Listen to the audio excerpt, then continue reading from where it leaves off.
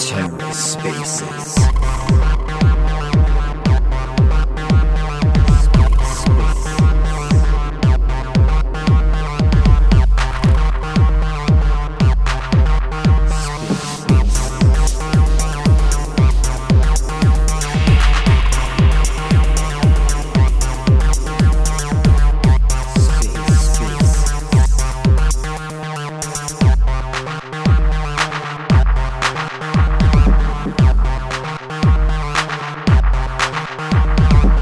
Hello and welcome to The Ether. Today is Tuesday, September 20th, 2022. Today on The Ether, Cosmos Spaces, NFT Share and Chill, hosted by LiLGainzz. Let's take a listen. Yes, you create a lot of relationships too, and I'm super happy that the team is going down there from Cosmos Spaces, so we can just help each other out when we're feeling like, overwhelmed. We can be there to raise up our spirits a little bit. Ain't that right, Jordan? I see Jordan's in here. All right. Well, we got a little group here, so I think we can get started, guys, and then we'll get more people in here in a minute. But we're just barely spreading the word. People are helping us out right now. Yeah, I think. There's gonna be a recording of this anyway, right? Yes. There's definitely going to be recording. So, but hey, how do you pronounce your project's name? Is it Kelipar or is it Kelpar? Is it E silent? How do you pronounce it? No, your first is good. Kelipar. That's Kelipar. How we say it ourselves. Yeah. The name is a bit weird, I guess. But it's a nerdy story how we came up with it. Yeah, well, you want to kind of touch on that, on how you guys came up with the name? That's a pretty cool little story, I think, right? I would love to hear it. I would love to hear it too. All right, so we are Lord of the Rings nerds, and my co-founder, he's not here sadly today because he's also in Europe and it's super late there. But he was a Elrond maxi, so not even into Cosmos when we started the project. So first, it took me some time to convince him that Cosmos is much better to launch on. And he got into Cosmos now too, and is super bullish on Atom and Cosmos, so that's cool. But first, we were sticking to that Lord of the Rings theme that they have on Elrond. And we were like, we can't make it too obvious, right? And so Kelipar is a city in the Eastland.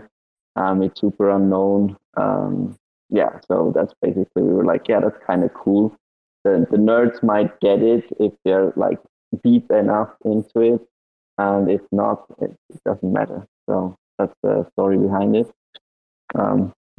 Now we have this kind of name that no one recognizes. That's interesting. That's an interesting story there, man. Kelipar. Okay. So who's the person behind Kelipar? You don't have to dox yourself, but you can just give us a little background on what you're doing with the project.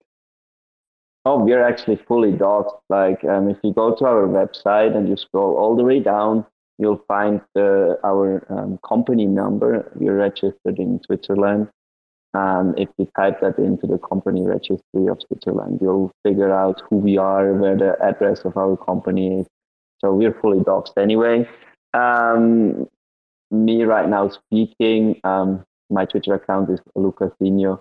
You might know me, maybe. And my full name is Lucas. I'll be a speaker at the Cosmoverse, or not a speaker. I'm on the gaming panel, so you'll also find me there. So we're very public. I think it's much better like that to instill trust, and we believe in what we're building. We are not trying to scam anyone. We're trying to create an amazing product, so there is nothing to hide from our side. So I have no problem having my full name out there, my face, and my address isn't out there, but the rest is publicly known. Cool. Thanks. Thanks. I didn't want to put you in that position, like, hey, just to tell us exactly who you are. But yeah. So how did you get involved with this project? So I mean, I founded it, Yeah. Yeah. but My like, bad. sorry, it's That's okay. how I founded it, right? Yes. So basically, I got involved actively in the Cosmos ecosystem because the Cosmoverse team are some of my best friends. We're living together in Lisbon, or were living at the time that the first Cosmoverse happened. And I started helping them out with the organization of the conference. And that's then how I got like to meet everyone in the space in person for the first time. And up to there, I was just trading, buying, selling crypto. And when I saw everyone, what they're building and the visions they have, I was like, man, this is so inspiring. I kind of want to do something like that, but I had no idea what. I just felt like, but just buying and selling coins to make money for myself, it's super egoistic. It doesn't really help the world or anyone to move forward. So is that really what I want to do with my life? No, not really. So I need to find a way to get more involved in this space and do something that benefits people. Um, and well, I happened to be deep into gaming when I was a kid. I played semi-professionally, I would say. So I played for money, like in tournaments and stuff, about more than 10 years ago. So in the very early days of esports, um, but never quite made it to a level where I was fully professional. But so I come from a background where I'm deep into, or used to be deep into the gaming community, and that's basically then how I got frustrated with where crypto gaming is going. Like with the whole NFT revolution that we had that came into gaming, I was like, this has so much potential to make gaming better. But all those projects that are out there, they're just doing it to basically as cash grabs. It's like Ponzi's that get people in, and so they can make a quick buck. But it's not really used in any space that any players or any gamers would be excited about it. And I was like, I want to change this, like this is kind of what I understand. I understand crypto, I understand gaming, I understand the gaming communities. So let's try and create something that excites them and gets them into crypto and get to show them how with the NFT technology we can make what they love even better and even more fun. And so I got this vision how it should look like, how it should be done rightly, but I can't code, and that's where my co-founder comes in. Like on like I know him; he's a friend of mine since we were kids, so since forever, right?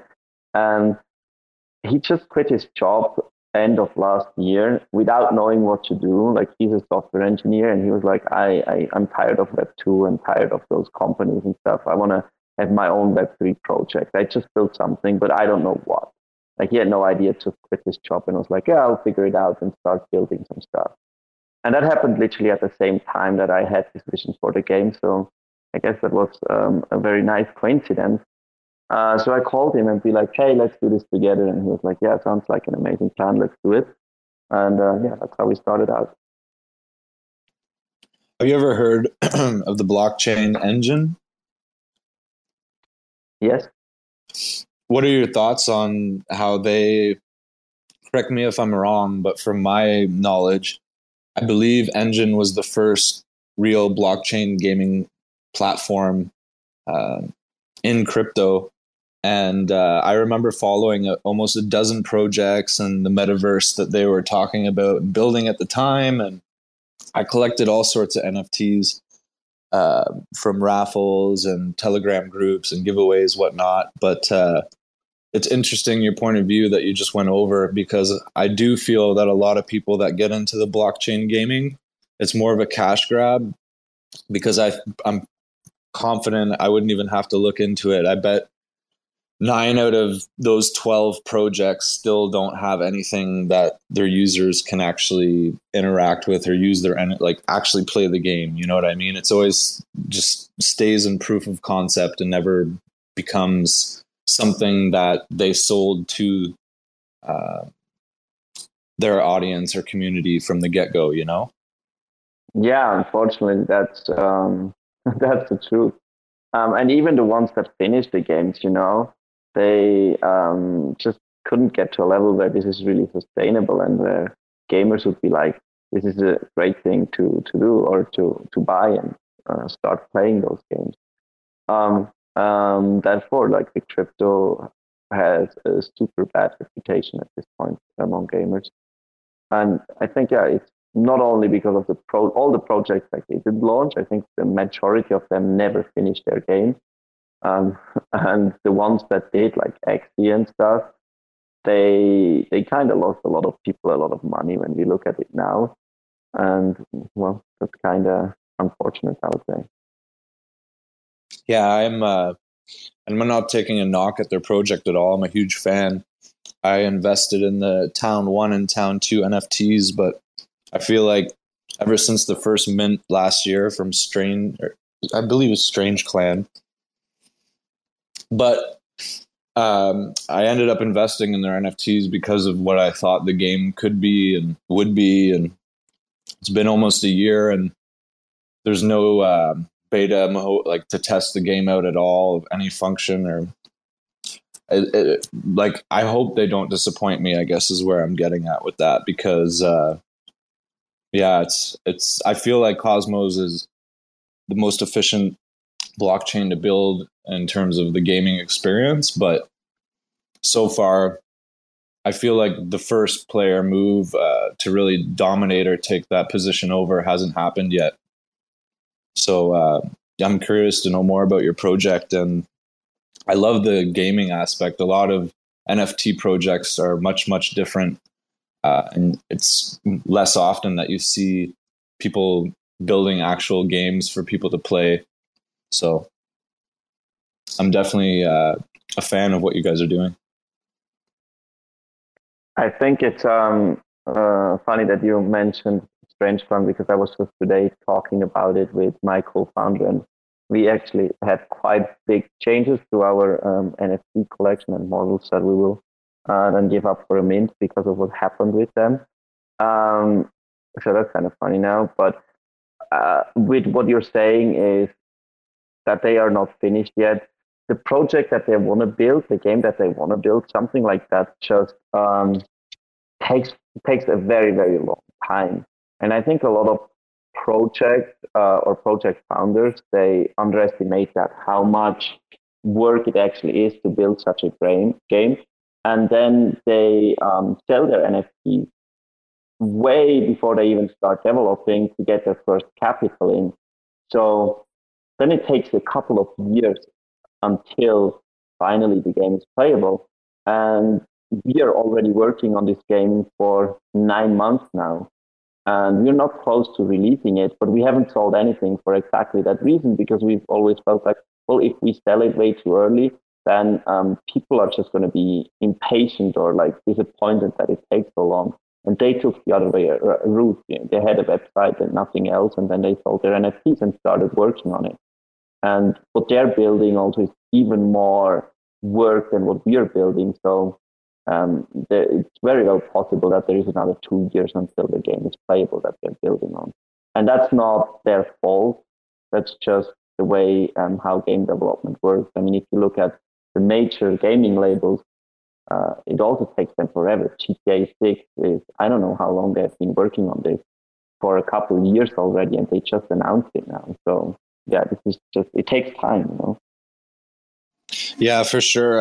I definitely have noticed the drop off. I know their Town 1 characters, they sold out that mint, but the Town 2, I don't even think it's at 50% yet.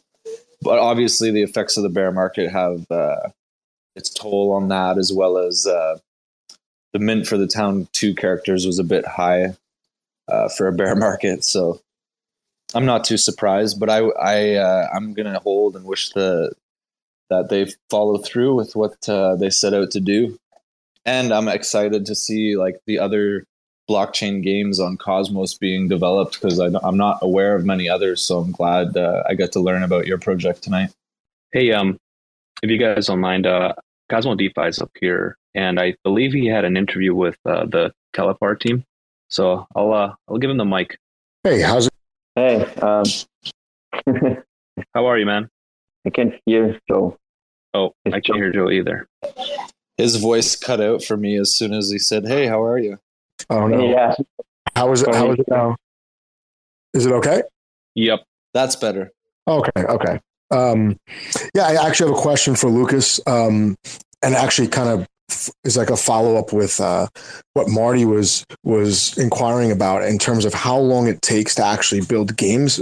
I'm curious to know, because I mean I'm not a gamer. I played online poker and that's it. So I'm curious to know if you think there will be a certain type of game that we see, in the next year that can be developed fast, and then another type of game that might be coming 2 years from now, and then like a realistic time frame for these metaverse type games, which I'm guessing minimum 3 to 4 years is what I would guess. But I'm thinking like we'll see like some card games maybe, and then we'll start seeing some other types of games way before metaverse. And I was wondering what you think about that. Yeah, I think that's about right. Card games is the kind of game that you can develop quite quickly. Also, there is a lot of kits, so you can almost plug and play them. That's also why we are building on a card game engine, even though we are technically not a card game. But it's just the easiest to get started. And then I think other games that are quite quickly to be done would be, I mean, it always depends on the graphic detail levels, right? You can get a first-person shooter quite quickly, but if you want to have Call of Duty kind of graphic levels, it's going to be much more work again. And the same goes for racing games. And then I think the last ones that we'll see, as you said, is the metaverse and the full RPG type games. So let's say World of Warcraft, but with modern graphic and crypto integration. Or like just the whole open world games, like GTA is another example, because it just takes so long to develop like everything that's going on in that world and that you can interact with it. So I think those are the last ones that come to RPGs, the open world, because they're just much, much more square kilometers of map that you have to build, and everything has to be alive. And so that takes a long time. Got it. Okay, no, I appreciate it. I'm just curious because I would like to play some games, especially if NFTs are involved, just to see how that's going to play out. I know that when we talked, you were talking about how the game has to be fun, and then you can kind of worry about the NFTs integration after the fact. So, just curious what your thoughts were on timelines for these different games. Yeah, definitely. I guess that's about it. Can you kind of like walk us through what a player can expect while they're playing this game?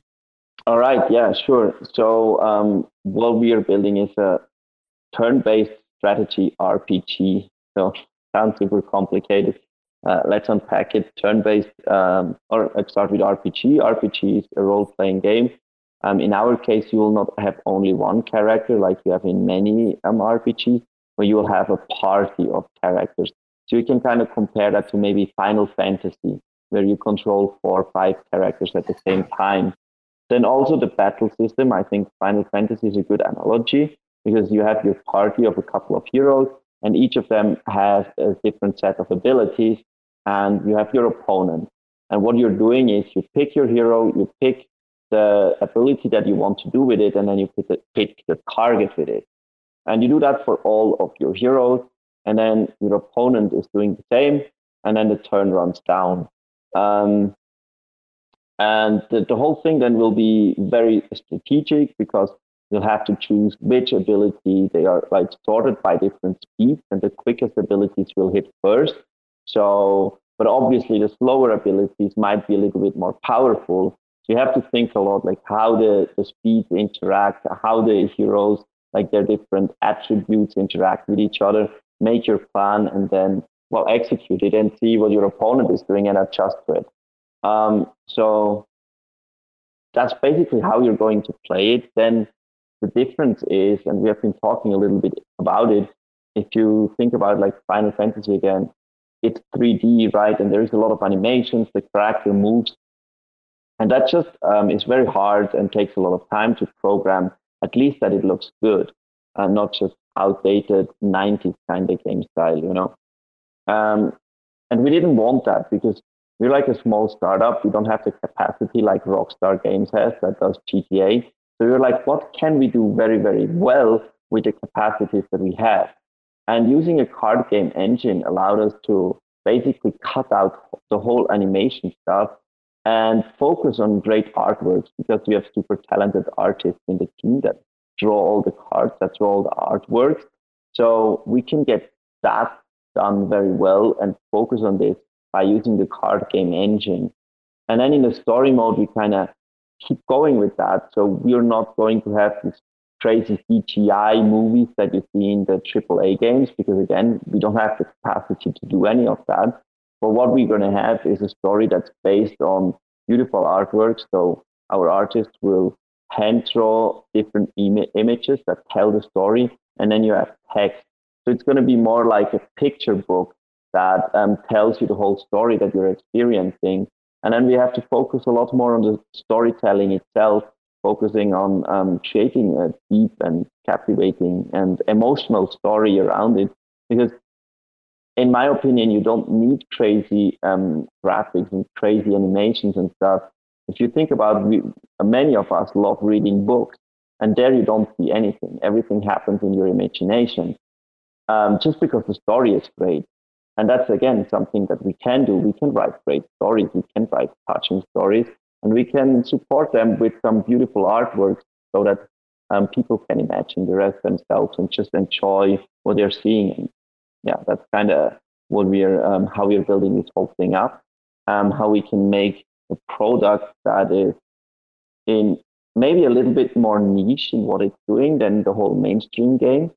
But in that niche, what we are doing is, in my opinion, very, very high quality. And I think that's a successful strategy than doing a subpar product that tries to speak to everyone, because it's kind of going into the mainstream route. Joe, you got another question or something to add? Yeah, no, he brought up something that I was thinking about as well, how, not everyone needs these crazy 3D animations and these gigantic, metaverse type worlds that obviously, like we said before, they take probably forever to build, and then there'll have to be many iterations to get it right, I would imagine. I was wondering if, Lucas, if you think that some of these companies, started, let's say, minting an NFT collection, claiming that it's going to be a metaverse play, if they either bit off more than they could chew, or if you think they knew from the beginning it was a long shot for them to even complete their roadmap of sorts. Well, that's kind of a tough question, because I don't want to put or make wrong allegations against anyone, but I think both. There were probably some projects that knew from the very get-go that it will be very hard to reach what they promised, but they just figure out that if they overpromise and show a couple nice trailers and a couple nice stuff, they might make a lot of money. And then are probably other projects that had very good intentions and just were like, how imagine it would be if we had GTA, but based on a blockchain, and the apartments and everything that we have in there as NFTs that we can trade. That would be super cool. Let's build that. And maybe being a little bit naive with how hard it is to build something like that. So I think there is both. Some teams are probably more malicious, and some teams are probably just a little bit naive. Yeah, I think maybe like the second one is more likely, because they start these projects. It seems like they start with very small teams, and then you see so many of them popping up that even if they could complete what they wanted to, there would be so much competition, and the communities would probably be split almost evenly to all these different, beta versions, let's say, of these metaverses, or they would all flock to just the first one, and then it would be very hard to crack into the market. I'm just curious, because I thought that, during the bear market, I would see more NFT projects that are actually building something. I thought I would see more of them merge, collaborate, and, maybe trim some of the fat off of their projects. And I just haven't seen that yet. I was just curious what you thought about the, these kind of like high hope metaverse promises? Well, I think the one that promised it without the intention to ever delivering what they promised, they probably just left the space, so they're quiet now. And well, the rest is still building, but maybe there is not as much noise around it anymore because the hype kind of died off. Yeah, I agree. I see communities kind of losing interest, and the NFT community is not very patient to begin with. So, thank you for the. The NFT community, like on average, is probably kind of like just chasing shiny object. Every week they want a new mint, and I kind of hope that there's like a big shakeout, and the projects that manage to keep going through this bear market, I hope that on the other side of the bear market, newcomers into the space, hear stories of all these people that got wrecked trying to flip NFTs, are more attracted to the older projects that are built up a little bit, maybe have some business sense because they were able to navigate a bear market, or never promised anything that they couldn't deliver, which would be great, because I think minting is super risky, right? It's definitely risky. It's risky for the teams and for the minters, because the teams might be relying on a complete mint out to even get to like phase one of their roadmap. Other people might just be so hyped up to mint, they're over minting, and then they might never be able to sell. So, but yeah, this is all interesting talk, by the way. I appreciate Lucas sharing his insight, because I have no idea what it's like on the gaming side of things. I'd like to ask Lucas another question. Like, what do you think has to be on chain versus what should just be, not on chain when you're building a game like this? What's important to have things on chain? That's an interesting question. Personally, I think that that's how we're building the game, is trying to have as much off-chain as possible, because especially with the current infrastructure that we have with the wallets and stuff, whenever you have to sign a transaction, you kind of have to leave the game. And even more so if you're on mobile in Cosmos, like we have no mobile wallet that works in any shape or form because Kepler just sucks. So you want to have as much off-chain as possible to get the user experience as good as possible, and don't bother your players with having to sign countless transactions whenever, like you could do it that whenever you win a game, you get rewarded in a crypto token. That means after every game, you have to go and sign a transaction, and that's not very user-friendly. So the way we're doing it is there's going to be a 2-token model. You can have an off-chain token, and that token just reflects your stake in the play-to-earn rewards pool. And then when you decide that now I want to have the on-chain token, you basically burn your off-chain token. The smart contract calculates how big your stake was in the whole token pool, and then you get the same amount of stake of what's currently in the play-to-earn rewards pool, and you can just basically go on-chain. So you can do just one transaction when you're done playing, or you can even do one transaction a week if you want to save the off-chain token up and then just swap it once. The same goes with the NFTs, right? Our NFTs are characters, so they can be leveled up. They can learn new traits, new abilities. And whenever you level it up and you would want to change the metadata of the NFT, that would require a transaction, which is then again not very user-friendly. So the way we're doing it is that basically your NFT has an ID, and the ID is saved within the game database, and then only off-chain is all the data saved. But which level does your hero have? Which abilities did you improve on? And the marketplace that we're building will then have a query to search this information out of the game's database and display it as well in the marketplace. So even though it's not technically in the metadata, it will be displayed on, at least if you use our own marketplace, it will be still displayed. So yeah, this is kind of the way we're building it for terms of user experience, at least where the tech is right now, where it's really not user-friendly for anyone who's not a crypto, who's not into crypto for a long time already. This is kind of how you should build it, in our opinion, because just keeping as much off-chain makes it easier for the users. And if you want to get the gamers on board that are not native in crypto, then, well, you should make it as close to Web2 gaming as it is in terms of the appearance.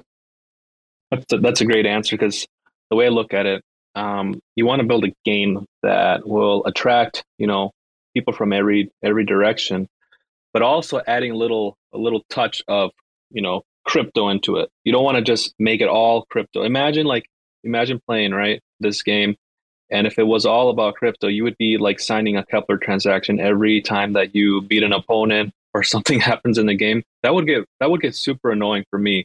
I would like to almost like just be able to confirm one transaction as I get going in the game, and then at the end of some sort of mission, to claim whatever reward I get, maybe another transaction, right? So there's got to be a balance. There definitely has to be a nice little balance. Is there a way to, sorry to jump in, but I was just curious, like instead of a transaction for any particular event that occurs, how back when there was Nintendo 64 or even before that Nintendo, like to save the game, maybe you could just sign a transaction to save your progress and what occurred during that session even. I don't know. That's just a random idea, but. Oh, no, I played a game that was exactly what you're describing. It was a demo, and there were different checkpoints in the game, and that was on chain. So the next time you logged into the game, well, you're just logging in with your wallet, right? You connect your wallet to the site. It picks up your NFTs because they're playable, but nothing's on chain until you save. I think they were going to add some kind of in-game economy where you're buying and selling, in-game items. And I think that was going to be on chain. But what you described is exactly the demo that I played a few months back. And it was basically like a Legend of Zelda where you when you got to different checkpoints, you would, have an on-chain transaction, and it would save like all the money you had, all your items, and where you were on the map. Yeah, that's definitely also a way how you can do it. I think in the end, you just have to think about what do I really need, or well, what do I want to use the blockchain for, right? Where is the benefit of using the blockchain compared to what Web2 gaming has? And I think that's where we in blockchain gaming have gotten it so wrong. Because it was just like, yeah, you can use that NFT, that's then basically your ticket to play the game, and then you can earn that token that has a real world value or a monetary value, and you can sell that, and that's how you can make money. The problem is you need a buyer for that token. And the use case for that token was just to buy new characters, to buy new entries into the game. And that works fine as long as new people want to enter the game. But as soon as you have no new players, you have no buyers, the token price crashes, and the whole house of cards crumbles, right? So that's how we have seen it today. And then you needed to have everything on chain because you need that gaming token. But in our model, like we are aiming much more to have a player-to-player economy, so that within the game, players can do something, and that might be a service for another player that doesn't want to spend the time on that.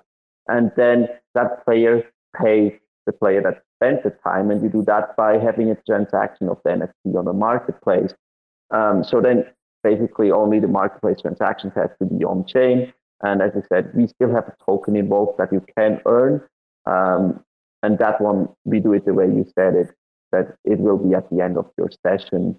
And then you have just one transaction in the end if you want to do that. And you don't even need to. Like, you can save the off-chain token for a week, for a month, however long you want. And then when you're like, now I want to cash it out, I like the token price of the on-chain token right now, I want to cash out some. You make a transaction and then go immediately over to DEX and swap it into another coin, wherever you want to have. And maybe that's a good place to get into how we can actually enable that player-to-player economy. And I want to explain that with an example of World of Warcraft, right? In World of Warcraft, you had different types of players. You had the people that liked grinding and just level character up after character, and then got all the equipment for those characters. But they were never really interested in the raids and the whole PvP aspect of the game, like the whole endgame content.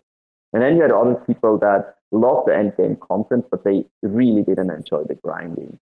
And our idea basically is that, well, we can facilitate an economy where the players that love grinding, they love spending the time on leveling up their characters, or maybe even they could be like creating armor. So they had to mine the metals and then go to the smith and create the armor and then sell that, right? All that stuff, there's time that you invest, you create a product, be the character, be an armor, be the weapon, and then you can sell that to a player that doesn't want to invest the time but needs the item for the PvP aspect of playing. And that's where blockchains suddenly become very interesting, their NFTs become suddenly very interesting, because now you can give this a real value, not only a database entry that you can then trade for gold within the game that in the end doesn't have a real value itself as well, right? So suddenly this whole economy becomes valuable, and the players that actually want to spend the time to earn some money off the bit, they can do that. Whereas for the players that don't want to spend the time, for them, nothing changes, because even the way the gaming industry is set up right now, if you don't want to spend the time, you just buy items that boost your progress directly off of the company. So for them, nothing changes. You still spend money to save time. But for the other players that like to spending the time, for them something changes and we can add some value. So it's really something that only someone wins, and for the other one, it's equal. So there is no loser in this. And that's, I think, where we can bring a lot of value by the use of blockchain. And if you implement it like that, you don't need to have too many blockchain implementation. You can keep the game, pretty much most of the game off-chain. You're bringing me back a lot of childhood memories playing World of Warcraft. Before it became like the third person.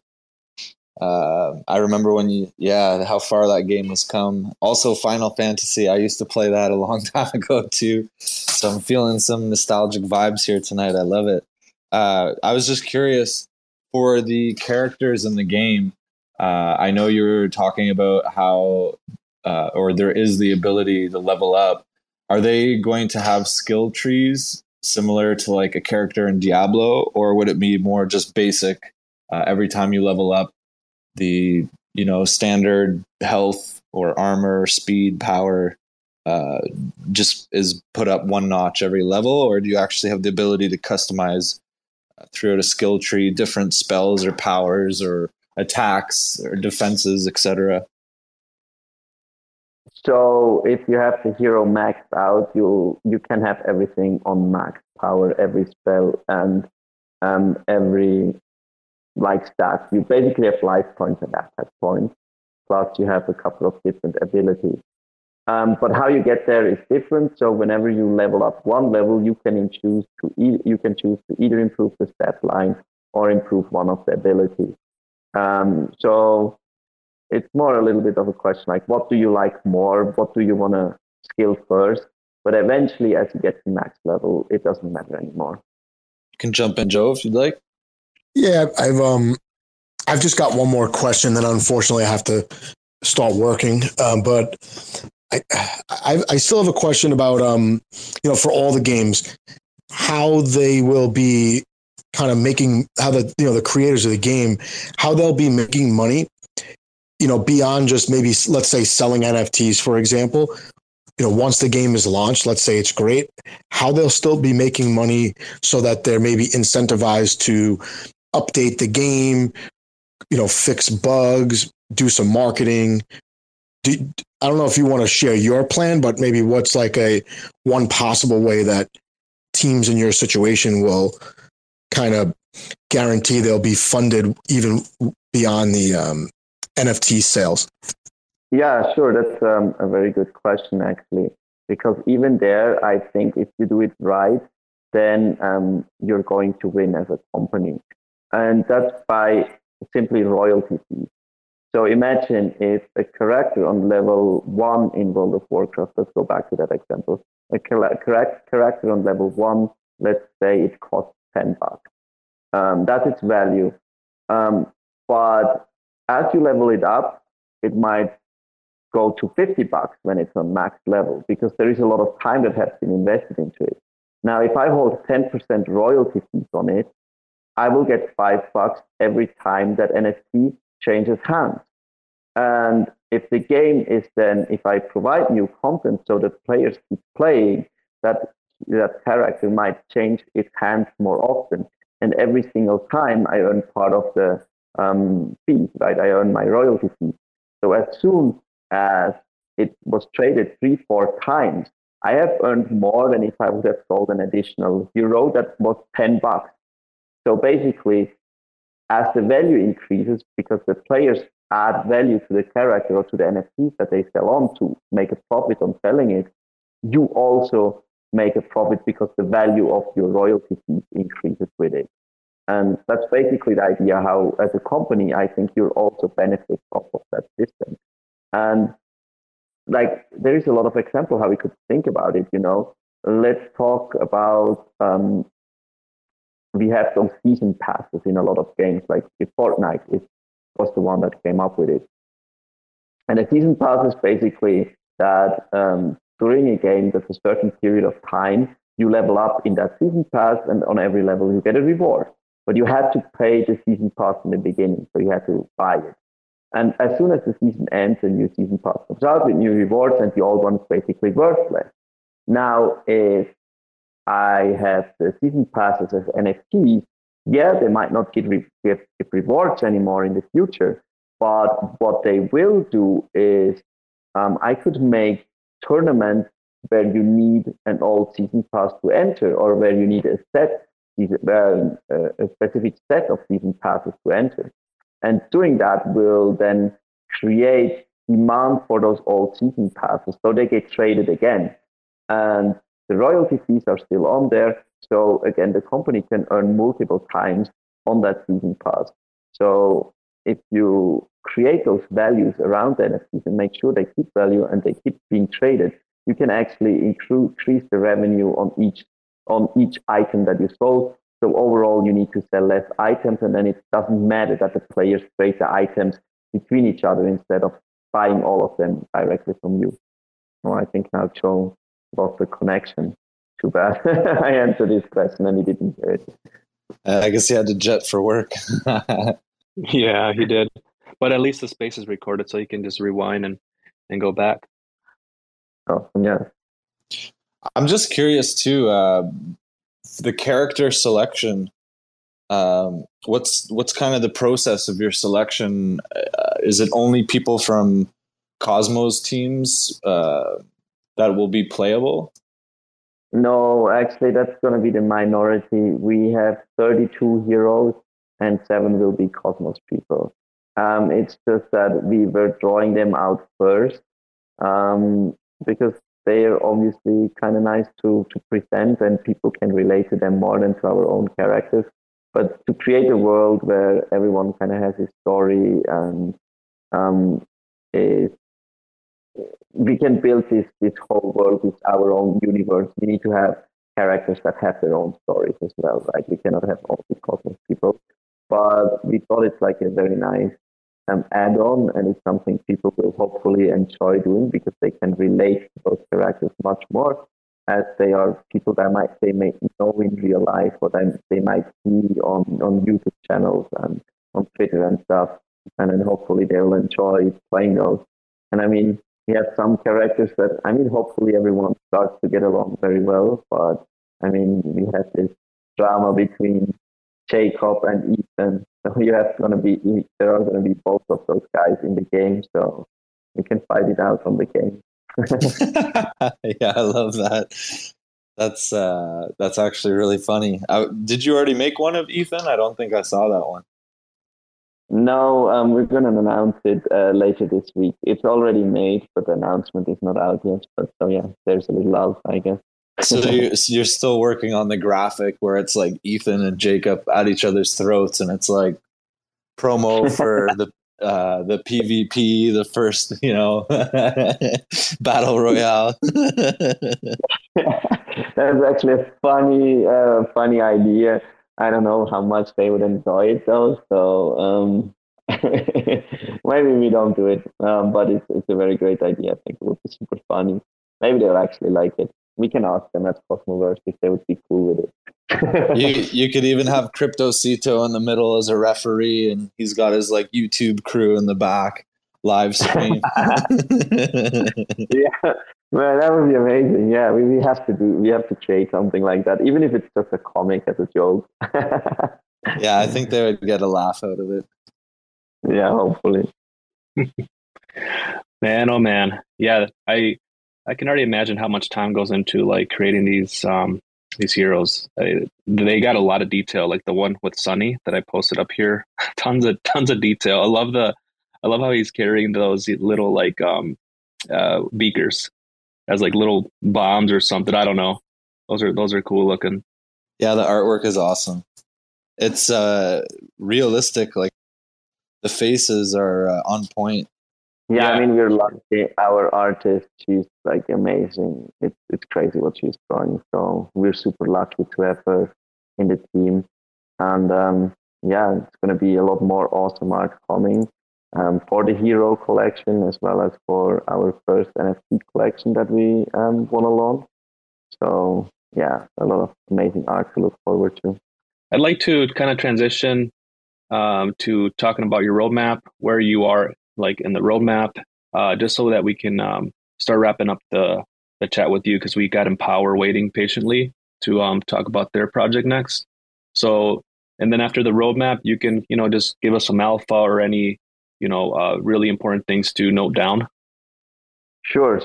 So we are in the steps of finalizing an alpha version of the game that will be for internal use, so that we can test the game and optimize it and decide how big the parties will be, if there is a bench, and all that kind of stuff. Then we are looking to launch our own NFT marketplace very soon. And with the NFT marketplace, we're going to launch a profile picture collection that will also have a use case within the game, but it's not necessarily, it's not going to give you an advantage within the game, but it's going to be have a use. You can show it, and it's going to be the one that you're the real OG if you own one of those.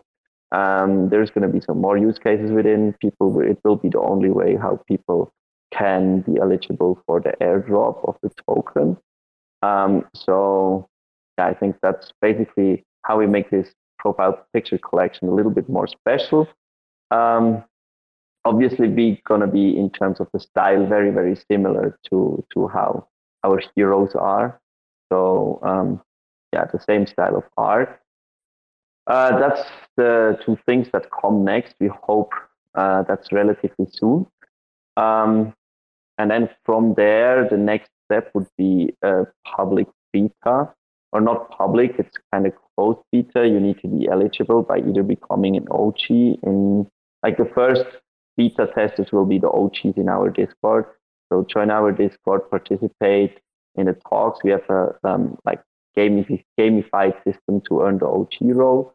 And then we get into the private beta. Then from there on, it would be the next step to connect the game with the blockchain and to launch the final version. I kind of don't want to promise specific dates or even non-specific dates for the timeline, because it's so hard to kind of estimate how long the game development process goes. I think, a rough estimate, I hope we can have the public beta in Q1 next year. That would be kind of the goal. And then from there, it's hard to guess how long it's going to take until we have then the on-chain version, the full version of the game ready. But yeah, so that's basically the roadmap, and it's coming up. And any like alpha that you want to announce just here in the space? Yeah, I think massive alpha. I think I packed the alpha into the roadmap. Like, we haven't announced the profile picture collection yet. So this is the official announcement for it, I guess. We just decided on it actually today that we're going to do it. And maybe the reason why, real quick, is that's back to the beginning, why I said it's funny with Strange Clan. basically what happened to them is that speculation drove the prices of the NFTs up way too much. And then it became inaccessible to gamers and inaccessible for further mints. And eventually the whole token price crashed, and a lot of people are very frustrated with it now. And we don't want that, because we think a game needs to be accessible and cheap. So we want to avoid speculation on the characters, basically. And we want to avoid that. Yeah, basically that's what happened to them happens to us. And if we have the profile picture collection, that can gain in value as much as it wants to, because it's just something that is outside of the actual utility of the game. It has only optical utility. So if it's super expensive, no one should be pissed, because they don't have a disadvantage within the game. But for people, those are the first artworks that were available. You can show it off to your opponent that you have one of those OG collections. If you think about like the big game brands, something like that would have a lot of value, and it can have a lot of value without hurting the game itself, the value proposition for players. So that's basically the idea why we did it. And the second massive alpha here is that this will be the main way to get the token airdrop. If you get the NFT, and we'll take various snapshots until the token launches, so that the people that actually not only mint but hold the NFT get rewarded for it. Thank you so much, Lucas, for taking the time to share your project. One thing I can take away from this is that I do strongly believe that there has to be like a free to play, type of game out there to get people interested first, and not make it super expensive to just start playing the game right away. So I think you're on the right path there. Yeah, I mean, it is going to be fully free to play, so you will get the minimum amount of heroes to play the game for free. And then just if you want additional characters, then you'll have to start spending money on it. But obviously the game becomes more fun if you have more variety of different characters. So that's the idea. Marty, are you good to go? Yes, I am. Questions? No. I think I covered everything I wanted to ask. Awesome. All right. Well, thank you again, Lucas, and we'll see you at Cosmoverse. Have a good one. You can stay up here if you want on the stage in case you want to chime in or, ask some questions to the next project that we got. So feel free to stay up here. Yeah, sure. Would love to. I guess I stay around a little bit. I'm sorry to the next guest that this took so long. I guess it was just a lot to talk about, a lot to unpack. So thank you for giving the time and the attention. And I really enjoyed this one. So thank you to the entire team for having me on. And also thanks to all the listeners that stayed around and listened to it. It means a lot. So thank you so much, everyone. Cool. Yeah, we'll follow back up with you as the game gets more developed. And we'll host another space, and hopefully next time we don't have technical difficulties like we did with this one. So, all right. Well, we got a special guest from the Empower team joining us to present their project. So I'll give the floor to, and I'm sorry if I don't pronounce your name right. Is it Herman? Yeah, almost. No, it's Yarman. Yarman. Yeah. Hermond.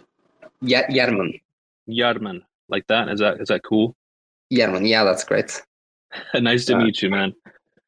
Likewise. Yeah, it's always interesting. I'm always curious when someone does not know my name. Am I not listening him? Oh, Joran, there's a bug sometimes on Twitter Spaces. You might have to leave the space, close the app, and then rejoin again, and then you should be good to go. Very back.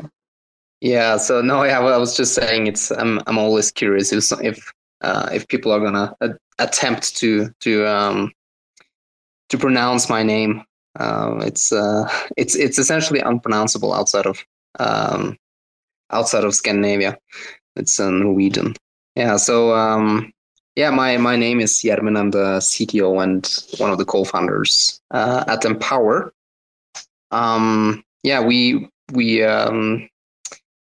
We started our journey, I should say, in 2018 that's when we founded our company. Basically, the initial concept was was around incentivization of sort of plastic waste cleanups. That's kind of where it started. We actually, me and the CEO Wilhelm, we were doing a startup in 2017 for where we were making this mobile SDK for blockchain wallets. So it's like a drop-in SDK that you could put into your app, and you would get like a wallet in your app. That was sort of the idea, but it was a little early. It was a little difficult to get people to understand sort of the value of that. So we were looking for use cases to sort of showcase to people that it was more than Bitcoin and Ethereum, which was kind of the all the rage back then. And yeah, we met this one of our other co-founders, this guy named Simen Knutsen, who's a Norwegian surfer, and he has an NGO where they do ocean ambassadorships and ocean beach cleanups and all that kind of stuff. And he challenged us on how can we use this technology to do something about the plastic waste problem. And yeah, we have we have this bottle deposit system that's really effective. It's basically you get a small reward back when you deliver your bottle back to the store, and you get basically you pay that fee when you buy the bottle. But in any case, the result is that 97% of all the plastic bottles are recycled in Norway. So it's a system that can really work, and it does something with how you view plastics and these materials. So in Norway, we're sort of grow up with this, and we look at those bottles not as trash, but as it's like a coin almost. It's money. As kids, we would collect bottles and we would use that to buy candy. As adults, we just kept doing it because it's you don't throw money away. That's just not good. So it's a very effective system. And what we want to do was to take that and sort of translate that into any kind of plastic anywhere in the world. So that's what we started with in 2018. Up until now, we've pivoted a bit. We've been working on a tracking platform for basically to figure out where plastic waste ends up, because that was one of the things we learned when we did the first year, when we did like pilots in 15 different countries. One of the things we noticed was that it's kind of hard for us to really understand what happens with the plastic after it gets cleaned up. So there was a huge problem, or potential problem rather, with potentially is fraud and stuff like that. So we had to take a step back, take a more holistic view to it, and that's kind of where we're sort of circling back to that point now, that we have this SaaS platform, this product that we've been working on for a long time, and now the blockchain technology is maturing. It's getting ready for us to come back to this whole incentivization part, and that's why we're launching our chain called Empower Chain, Cosmos SDK Layer 1 chain, early next year. And also, of course, since we're here, we also have an NFT collection that we're launching now, which will be part of that. So I guess we can dive into that one as well. Yeah, and before we, if you don't mind, Marty, before we dive into the NFT side of your project, how does it really work when somebody comes and recycles their stuff to one of these test pilots that you had set up? Is it weighted, and does it matter what kind of plastics? Is it you take all plastics? Yeah, so it depends a little bit on the setup. So in some cases it was more like a general cleanup thing, and then it's typically sponsored that that incentive. So then it's typically just weight, and it doesn't matter what kind of plastic it is. In a lot of the projects and things we've done in the later years, it's been more focused on specific types of plastic and specific types of products, and or that they have different value, and so you get paid differently. It depends very much on the local conditions. That's one of the reasons we went so wide as well and tested it in so many countries, is that it's really, really different depending on if you're in Norway or if you're in the jungle in Laos, or if you're it's a very varied how the physical infrastructure that's actually available is, but also sort of what has been done there up until then. And it's a interesting but kind of tricky problem to navigate sometimes. Interesting. And would you guys also be looking into other recyclables, not just plastics, but glass and aluminum cans and so on? Or right now is the focus plastics? Well, so we're focusing on plastic, but there is no reason why it has to be that. And we have actually done pilots with other types of materials as well. We've done traceability on aluminum and steel as well, actually, which was not for recycling, but as part of like one of the things you can do with this platform, this traceability platform, is that you can trace all the materials into a product. So we have like this. There's a furniture company in Norway that makes these coast benches, and they're made out of steel partially, but the rest is made out of recycled plastics that's been cleaned up from the coast of Norway. So it's like they do the cleanups, and then we trace that material back to recycling and all the way to production and back to benches, and the steel sort of comes into that as well, but it's not recycled as such. Nice. This is a super interesting project. I love how it makes a real world impact, and it reminds me of a similar project by a lady called Ms. Snaps. She was making NFTs, and each NFT that was minted contributed to cleaning the beaches and oceans in Australia. So it's nice to see other initiatives that impact communities around the world, and it's more than just art and money. I love to see that. How did you end up in the NFT world when you first started out with trying to create your own? Well, so one thing is that I'm really, really interested in NFTs as more than just what it's been used for mostly up until now.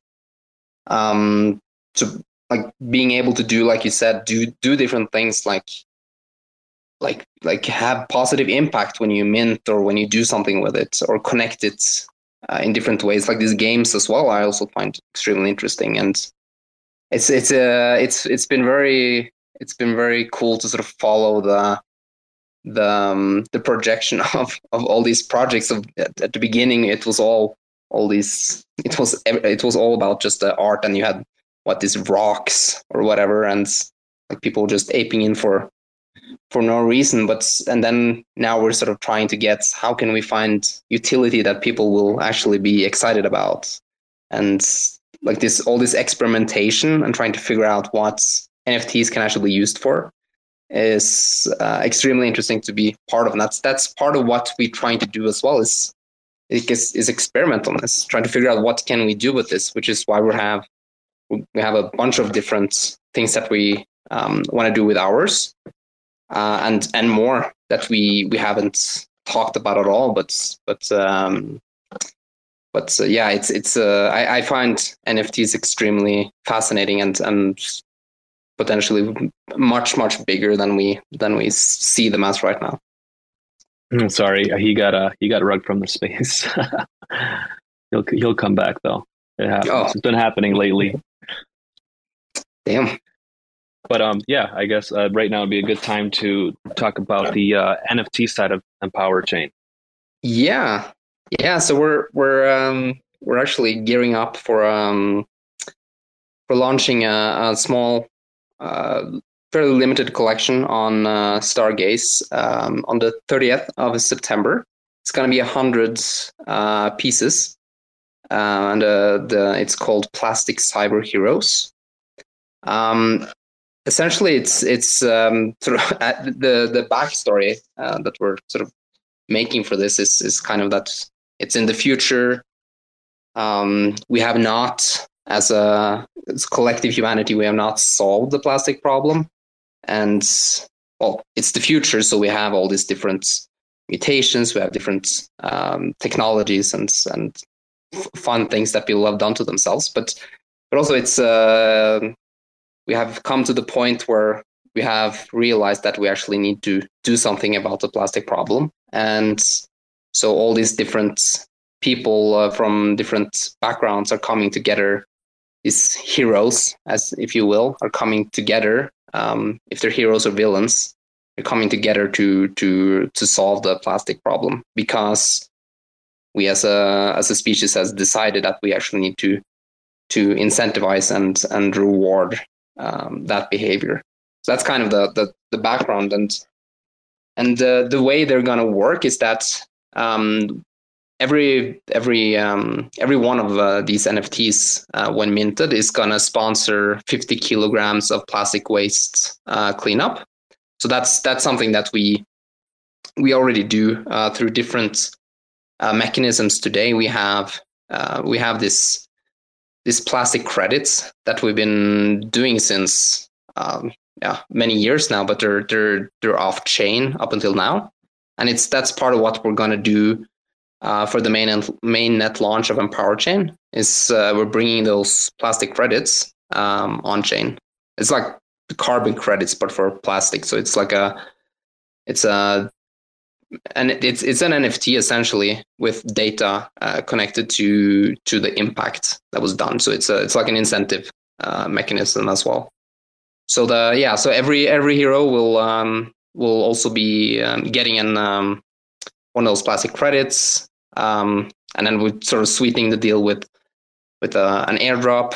Like if you hold the heroes, you get a airdrop from the Genesis of the Empower Chain.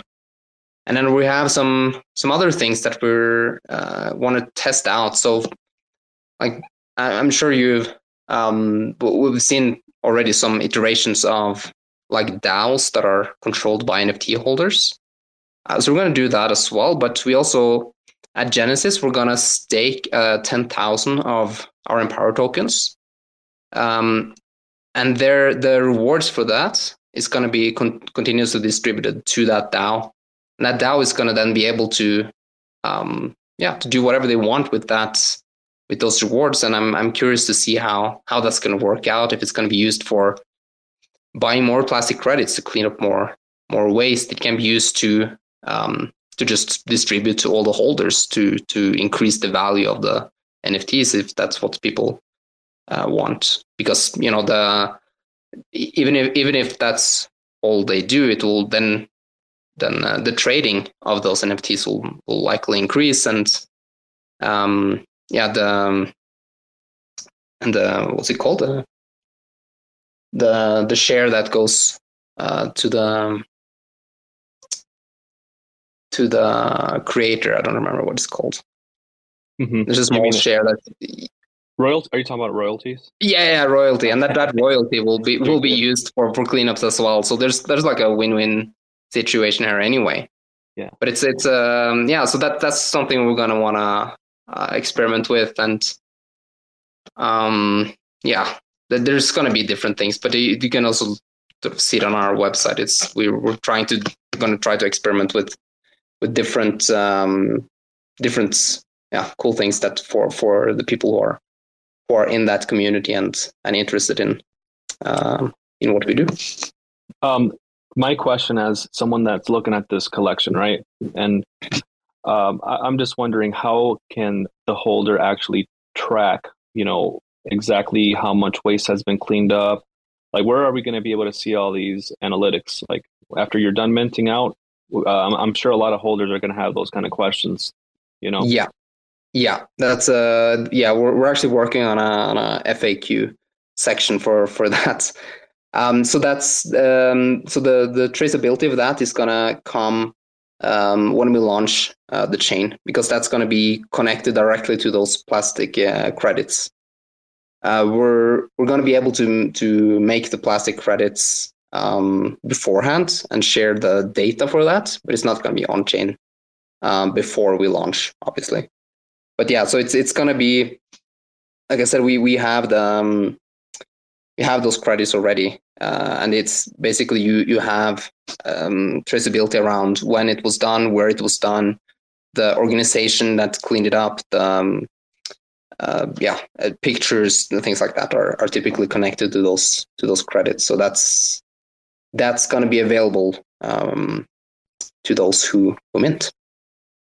Is it only going to be available to those who mint, or is it going to be like a public database where people can view all this information? I know you're using your chain, but let's just say I'm someone who is interested in like buying one of these NFTs, but I want to see, you know, that things have been done already. You know what I'm saying? Yeah, exactly. No, it will be that will be available for sure. Oh, gotcha. And you're launching 100 of these NFTs, correct? That is correct. Okay. Yeah, that's typically not that normal, because normally we see pretty large collections that release. So having 100 is more or so like a test phase, right? To see how well it works. And then after that, are you thinking about doing a bigger collection?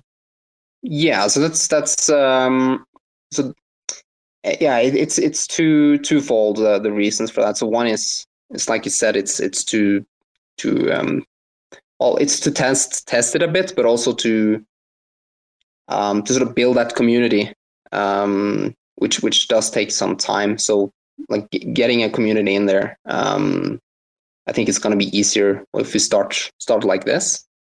And the other reason is also that we want the second collection that we are indeed planning to be a bit more a bit easier to get into than this one. So this one is going to be a little higher priced, but also have quite a lot more rewards to it. The other one is gonna come a bit later and be more a bit smaller. But again, of course, it's that's also one of the things you get with this collection. You get a whitelist for the next one. But that one will also, of course, have like an impact story around it and clean up plastic waste and so on. Where can we find already? Most of that information of how many waste has been recycled and incentivized by Empower? Good question. I guess it's not. Hello. Hopefully he didn't get rugged. Man, Twitter's buggy tonight. God damn. Can you repeat the question? I think he got rugged. So we'll wait for him to come back. Okay. But yeah, Jordan, maybe you can answer this. He was talking about that they had some test pilot, facilities where they were actually giving people credits for recycling plastics. Where could we see that information to see how many credits have been awarded and stuff like that? Well, in the current project that they hold, Empower itself has been developing this for 4 years. And there is a whole infrastructure already working on this that you can check all the plastic that has been collected, which is the process, and you can check everything in the database that it already exists. But in the case of on the blockchain of Empower Chain, basically will be the same infrastructure, I guess, but in a different way to check it, no? But I am not sure if German has come back, if he wants to get more in depth, because he knows more about the future. Twitter did indeed rug me. Suddenly I was looking at my apps instead of Twitter Space. Yeah, welcome no, so to the club. Welcome you. to the club, dude. Thank you. It's fun. Yeah, no. So currently that information is not quite as open as we want it to be, which is part of why we're also decentralizing this and putting it on chain. So that's part of what we're working on, is like just making that fully open. We can always share sort of like the numbers and all of these things. We've done traceability of like 200 million kilograms since we started, and we need, but basically where we're at right now is that we're decentralizing the pieces that we have built over the last few years, and the plastic credit is going to be a huge part of that, and then it's going to be very easy to see exactly the cleanup impact. Something different that I don't know if people are aware is, and the way I'm kind of like, processing all this information is, you guys already have a company that's not blockchain related, that's been around for over 4 years, correct? And now you're trying to transition that to a more like public chain that people can view all this information. So you guys definitely have the experience and background on how to do this, but now you're just moving on to doing it on the blockchain. That is correct. Yeah, I mean, we started as a blockchain concept, and we have used blockchain to some extent through all of this. We have like a proof of existence that we've been using for like the traceability part, so that it's basically a immutability proof for the tracking data. Just a hash that's been put on. We put it on Stellar blockchain actually. But anyway, but you're right. So we have been working on this since for more than 4 years now, and like we have. I need to look up exact numbers. Yeah, so we have done operations, cleanups, tracing, stuff like this in more than 40 countries, and I think it's around like 10,000 people or so that's been involved so far, from like 600 plus organizations. So we sort of have this, like I said, we have a company that's running. We have a system that's running. What we're going to do now is onboard that to the Cosmos, essentially. So which is part of what actually I'm personally super excited about, for being a sort of a Cosmos fan myself, is that we have all these thousands of people, and our ambitions are quite hairy on what the number of people that we're believe that we're going to be able to onboard over the next couple of years. And we will onboard those to the Cosmos. And part of the whole like empowered chain thesis is that like we're going to just do what we're good at.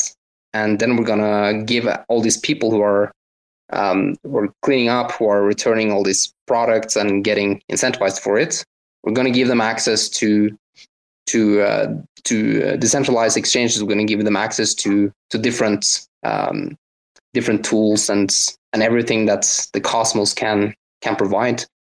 So I'm that's, for me, that's like what makes me most excited, is like being able to just onboard all these people that are for now not part of that at all. And in many cases with the countries and the places that we work with, there are people who are not really part of any financial systems other than like local, very local economies with cash and stuff.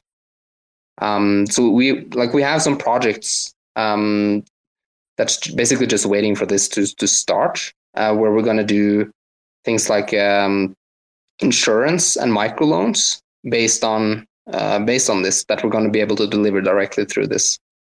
So yeah, it's there's some very interesting potentials for this coming up.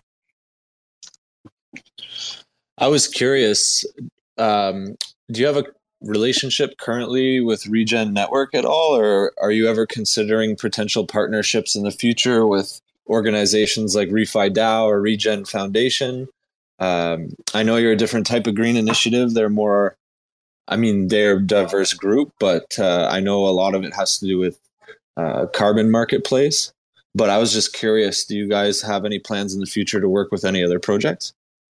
Yeah, I mean that's the way I prefer to work. So we were actually talking to Region quite a bit already, especially around potentially the plastic credits could be a potential fit for the eco credits stuff that they do, and being able to put that on their marketplace might be interesting.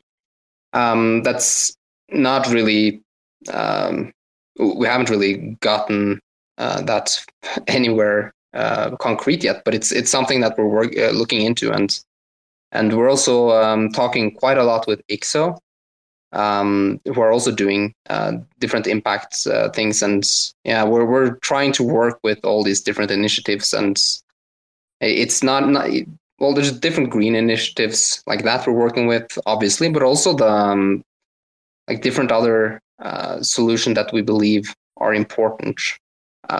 So, like for instance, Stargaze, as an example, is a good example of a chain that I believe is going to be a lot more than what it is right now. And if you sort of know Shane and his initial sort of where Stargaze actually started from was like a social network concept, and he realized that it needed to be something else.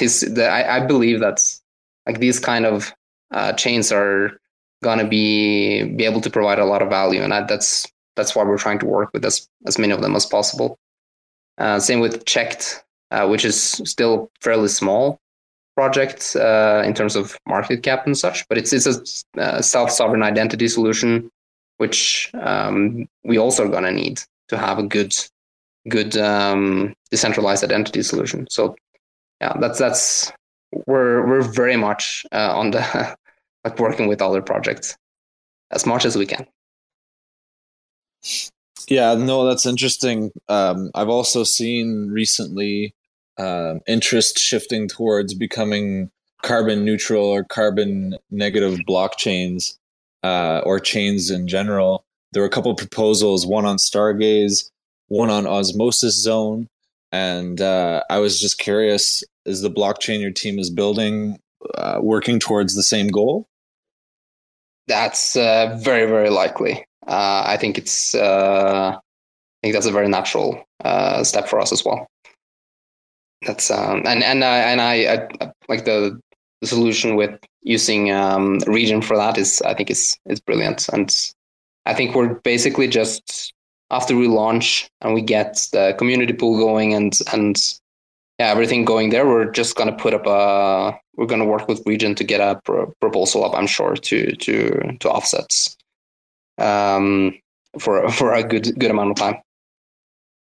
Hey, that's awesome. Sorry, I had one more question, if you don't mind, Gainzz. Go ahead, bro. Yep. We got time? Yeah. Okay, awesome. I was just curious if you guys had ever looked into ReFi DAO hackathons previously. I know there was one a couple months ago. I actually entered it myself, and I just there were a lot of teams, so if you guys entered, I didn't notice. But I was just curious if you guys were planning to enter future hackathons or already have, and if anything cool came out of that. Yeah, we've been part of 2 hackathons so far. The first one was with it's called ReFi DAO. I think it's called.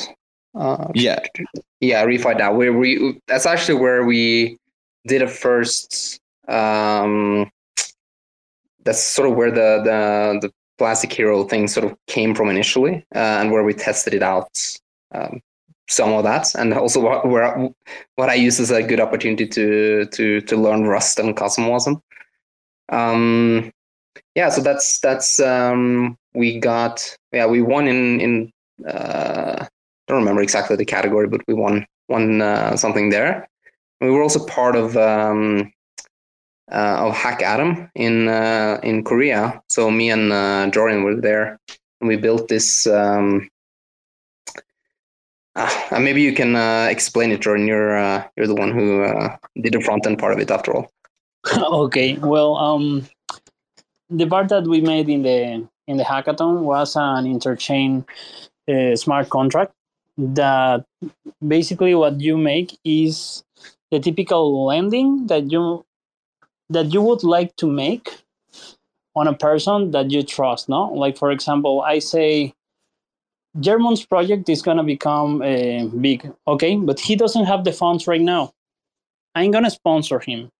So I'm going to lock my assets, but I am not going to fund him because I maybe need money. But I tell a company, hey, invest in him. If this person is good enough, you will pay him with your money. But if this person disappoints you and doesn't do what he should do, well, I'm going to pay you. Basically, it's you are investing in this person, but without risking your money. Other person is risking its money for that person, no? The good thing is that here in the smart contract that we made was that you can control your assets in other chains. So we won the third prize in the interoperability model in the hackathon.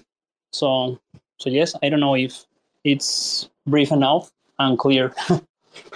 Yeah, I mean, it's just to sort of expand on that. It's and sort of where it came from as well is this. So like these plastic credits that I mentioned, it's like carbon credits in that it's incentives for after the fact activities. So it's like you clean up and then you get a credit. For many cleanup organizations, that's not really an option because they need funding up front.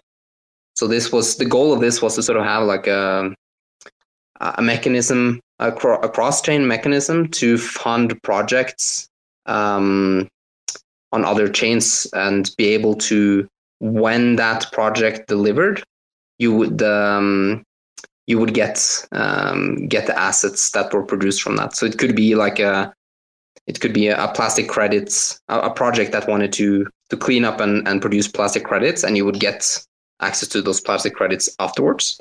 Or it could be an NFT project where they needed funding for the art, for instance, and then you would get access to the NFTs after the fact. It's like it was, and the sort of the idea was this is something that could be easily deployed on Juno or something like that, and but with interchain accounts, you could actually own the assets on a different chain. So in our case, it would be you would have the smart contract on Juno, and then you could sponsor a cleanup organization on a power chain. And when they deliver the plastic credits, they would be owned by the smart contracts that could then distribute it to the sponsors. That was sort of the idea. If that makes sense. Thank you for sharing that. Let me give the mic to Kelipar. I know he has his hand up. Yeah, it's kind of gone my question now. I was just wondering when you talked about the blockchain, if you have been considering using interchain security, so getting the chain secured by the Cosmos Hub, and why or why not? Ooh, that's a better question than you think, actually. But it's we have considered it, and we weren't fully done considering it either, I think. But there's a couple of things that's sort of pointing us not in that direction right now. And essentially, it's from a business point of view, it's a little risky right now. There's no guarantee that it will actually launch on the timeline, right? There's still an incentivized testnet to go before we even get close to this. So it's a lot can happen. So we definitely do not want to be fully sort of under that control, which might, let's say that interchain security gets pushed to Q3 or something. That means we would be pushed to Q3, which is not an option for us. It's just that's not part of our plan. So we need to be able to launch on our own as well. So we'll see. Right now, we're spinning up the first testnet now, which is just a regular old validator set testnet. But I mean, I think interchain security makes perfect sense, and it should be the default option for most projects in the future, especially when it gets more flexible and more options on how you do it. Yeah, that's pretty much it. Marty, you got any questions? Cool, thank you. If not, I'll go. I've been waiting patiently. Yeah, no, I was gonna let you go next, brother. I'm super curious, Yerman, because you have like a background in AI and virtual reality. So you kind of want to talk about that because I see that the NFTs that are launching for your project, they have like an AI feel to them. You are not wrong about that. Yeah, no, my background is from running this innovation lab, and part of that's actually partially how I got into blockchain as well. Was like we were working on all kinds of different technologies, but yeah, so the collection is made partially with AI, but it's also an artist that is working using AI as the basis, and then adjusting and working on it with After Effects. Yeah, to control the output, I suppose. But yeah, so that's I mean, it's AI is like especially when like things like this come up, all these AI art solutions that are suddenly popping up everywhere. You start to realize there's just a matter of time before it disrupts something else. Like this is gonna be disruptive. It's just no question about it. Already now with this quite very, very fresh technology, I can make illustrations on my own without having to pay someone. And I see others are doing that a lot already. Like I see projects that are like pushing out their illustrations that they use on Twitter and in blog posts and all sort of stuff. And it's you can tell, of course, that there's some AI in there. I mean, it's clear that this is going to change stuff. And yeah, I don't know. That's pretty much all I have to say about it. But yeah, they look really nice. So props to you guys for taking the time and making them look really clean and artistic. They're all different, you know. Yeah, they all got their own little traits to them. So beautiful images, NFTs. Yeah, the faces look so realistic. It's really beautiful art. Yeah. Thank you. So just to we're getting close here to wrapping up the space. Just to kind of like give you the floor here. Any alpha out there that we should know about, and also when are you guys launching on? Is it Stargaze? I believe it's Stargaze, correct? Yeah. Yeah, I think the main alpha, I guess, is what's going to happen with Empower Chain over the next few months in terms of airdrops, and you should definitely pay attention to our Twitter and get on Discord as well, because there's going to be some information coming up on airdrops to different chains. We've already mentioned Atom, and I think there was one more, Osmosis, I think, that we already talked about, and there's going to be more as well. Yeah, because we're trying to decentralize this. Obviously, it's going to be like a public goods chain, and we need to get it decentralized for that. But yeah, you go to empowerchain.io, empowerchain.io. Dorian just messaged me as well and told me he had put the links somewhere in the chat, he says. It's up here. It's up here. It's a pinned tweet. You can check all the links from Empower, our website, the Twitter, the Discord, the Telegram, and obviously the link to the NFT project if you want to check it. Also, well, I don't know if it's possible to mention, but they are also running a validator for the chains that are involved with the project. Okay, but what do you know? It was possible to mention it. Yeah. I mean, not for us, but because Cosmos Spaces also have a validator. So I don't know if it's in that sense. Okay. Oh no, you guys are totally fine with sharing information like that. We like this entire space that's almost 2 hours long. We didn't even talk about our validators, but you know, if you guys ever need to talk about that stuff, hey, please do so. Please do so.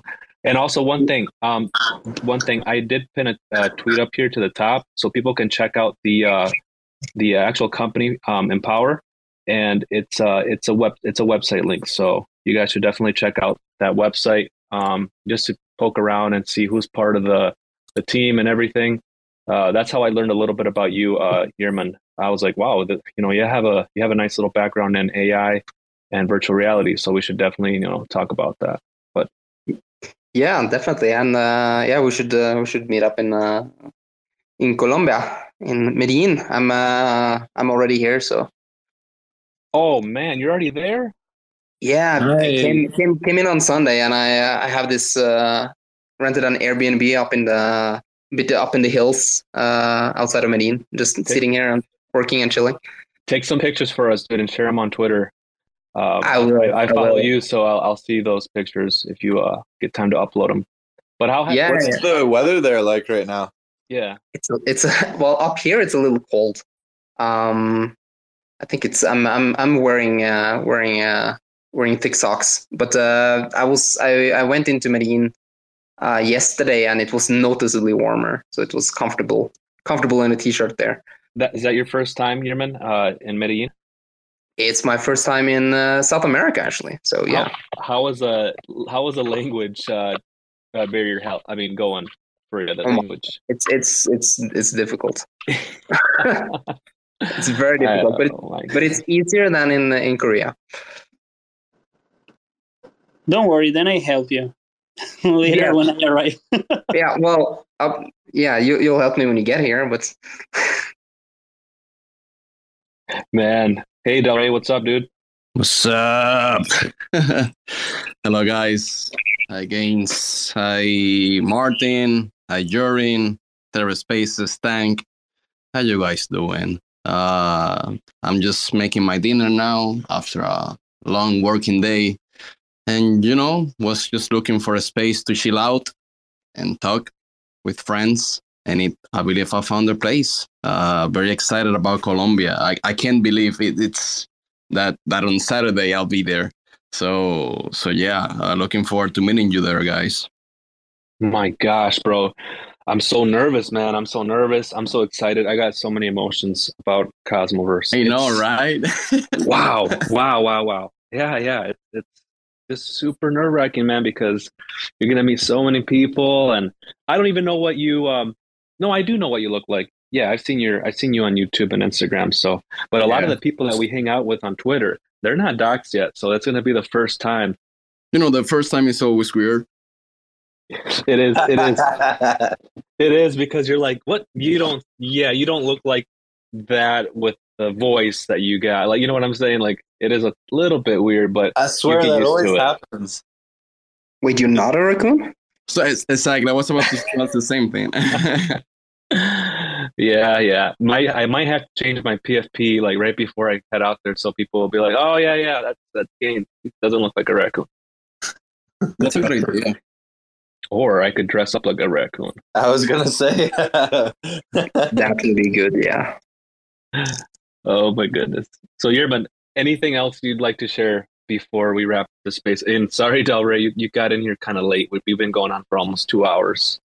Yeah, I know. And I joined earlier, but I had a call from a friend. He's actually borrowing me the baggage for the trip. So I had to leave and meet him. And I just got back home and it's all right, buddy.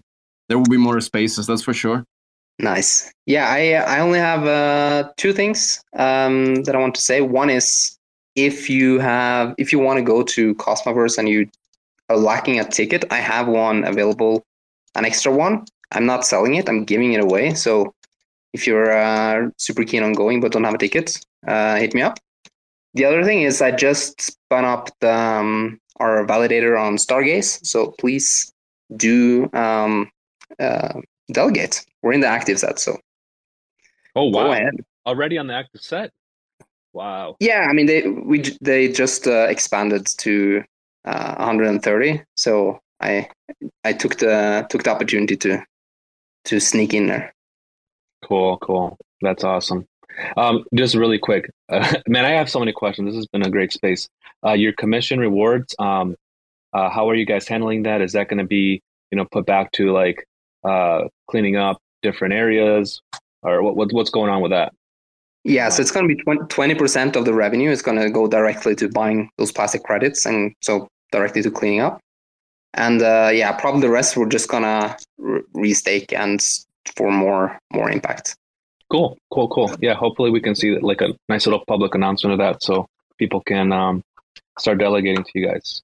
Yeah, just I'm setting up restake right now, so that's why I haven't. I just want to get everything done, and then I'm gonna announce it. Cool, Marty, floor's yours. Hey, I mean, I'm just excited to meet everyone at Cosmoverse and get to know more about all this stuff in person too. I feel like there's not even going to be enough time to go around and meet everyone and talk to everybody that you want to, and I'm nervous about the fun activities in the evening when I want to get up early the next morning. I don't have much experience traveling, so I'm going to take it easy, be safe, not drink too much, and make sure I make the most out of it, because I don't want to be sleeping through no speakers the next morning, Oh gosh, lucky for you, dude. I'll be the one that's announcing the speakers, so I'm gonna have to be on my A game and not go overboard with the drinky. Yeah, no, I've done that before at a conference a couple years ago, and it's nerve-wracking for sure, because you have to be aware of like everything going on down to the minute, be on top of everything. So yeah, no, whatever help you need, man, I'll get your coffees, Well, you have to. You're the intern for Cosmo Spaces. Get your food. And you too, Jordan. Don't be all quiet down there. You're gonna have to help me out down there, dude. But you speak Spanish. All right, everybody. Thank you so much for joining the space. Sorry again for those technical difficulties we had in the beginning, but we had enough people join in and listening. So thanks, Kalapar, Lucas, and thanks, Yerman, for stopping by. Appreciate you guys a ton. Yeah, thank you so much again, Dave. Thank you so much for having us. It was a real treat. Yeah, it was a pleasure. Yeah, thanks again for your time. I hope everyone is having a good night, and take care. Talk soon, and yeah, I hope everyone's ready for Cosmoverse. It'll be the time of your life and lots of memories to be made. So can't wait to meet all of you in person. No vemos allá en Colombia. Yeah, it will be fun. Very tough week. Whoever needs help with the language there, if you find me, you can ask me for help. I will have a shirt that says Cosmo Jorin in the event, just in case. Yep. Oh, that's one more thing we should remind people. If you are gonna go and you're having issues with translating, or if you want to meet somebody that you want us to introduce you to, we'll be wearing the Cosmo Spaces t-shirts. They have like a big Cosmoverse sign on them. They have our names on the front with the Cosmo Spaces logos. So yes, please let us know if you need any help down there. Basically, we are the non-official staff. Basically, right? Yes. So yes, just in case it will. If you don't know Spanish and you need help with something, don't doubt asking, please. Thank you, Joran. Have a good night, everybody, or good morning, wherever you are. Del Rey, thanks again for just stopping by for a little bit. Thank you, buddy. Have a good night. Peace. Good night. Take care, everyone. Bye. Take care. Thanks for checking out another episode of The Ether. That was Cosmos Spaces, NFT Share and Chill, hosted by LiLGainzz. Recorded on Tuesday, September 20th, 2022. For TerraSpaces.org, I'm Finn. Thanks for listening. When we blow through the dust, volcanoes erupt. No one ever guessed that the game would be tough. Keep it hands off when the play is a bust. Plain old and just, so we keep it on the 1. Blast off on the 2. Help me see the 3. Third eye open wide, checking out the scene.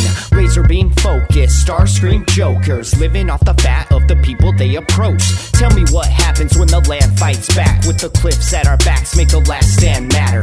No one ever planned for the famine on deck. We was walking all erect with the dead man swagger. Sitting in a little den, vision in the middle, men. Listen to the fiddle man play a little ditty, then talk about how all the leaders seem reptilian. Lost in the maze, trying to make the next billion. Talk about how all the leaders seem reptilian. Lost in the maze, trying to make the next billion.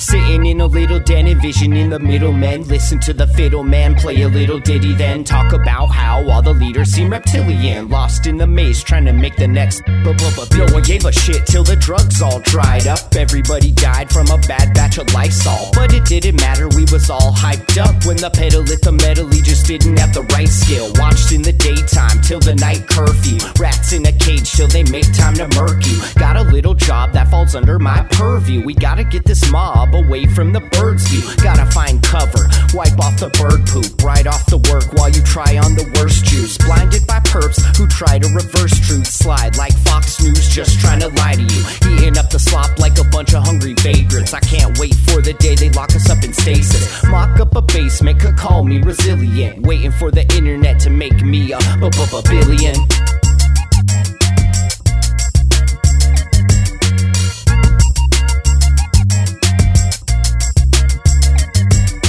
Sitting in a little den, vision in the middle, men. Listen to the fiddle man play a little ditty, then talk about how all the leaders seem reptilian. Lost in the maze, trying to make the next billion. Talk about how all the leaders seem reptilian. Lost in the maze, trying to make the next billion.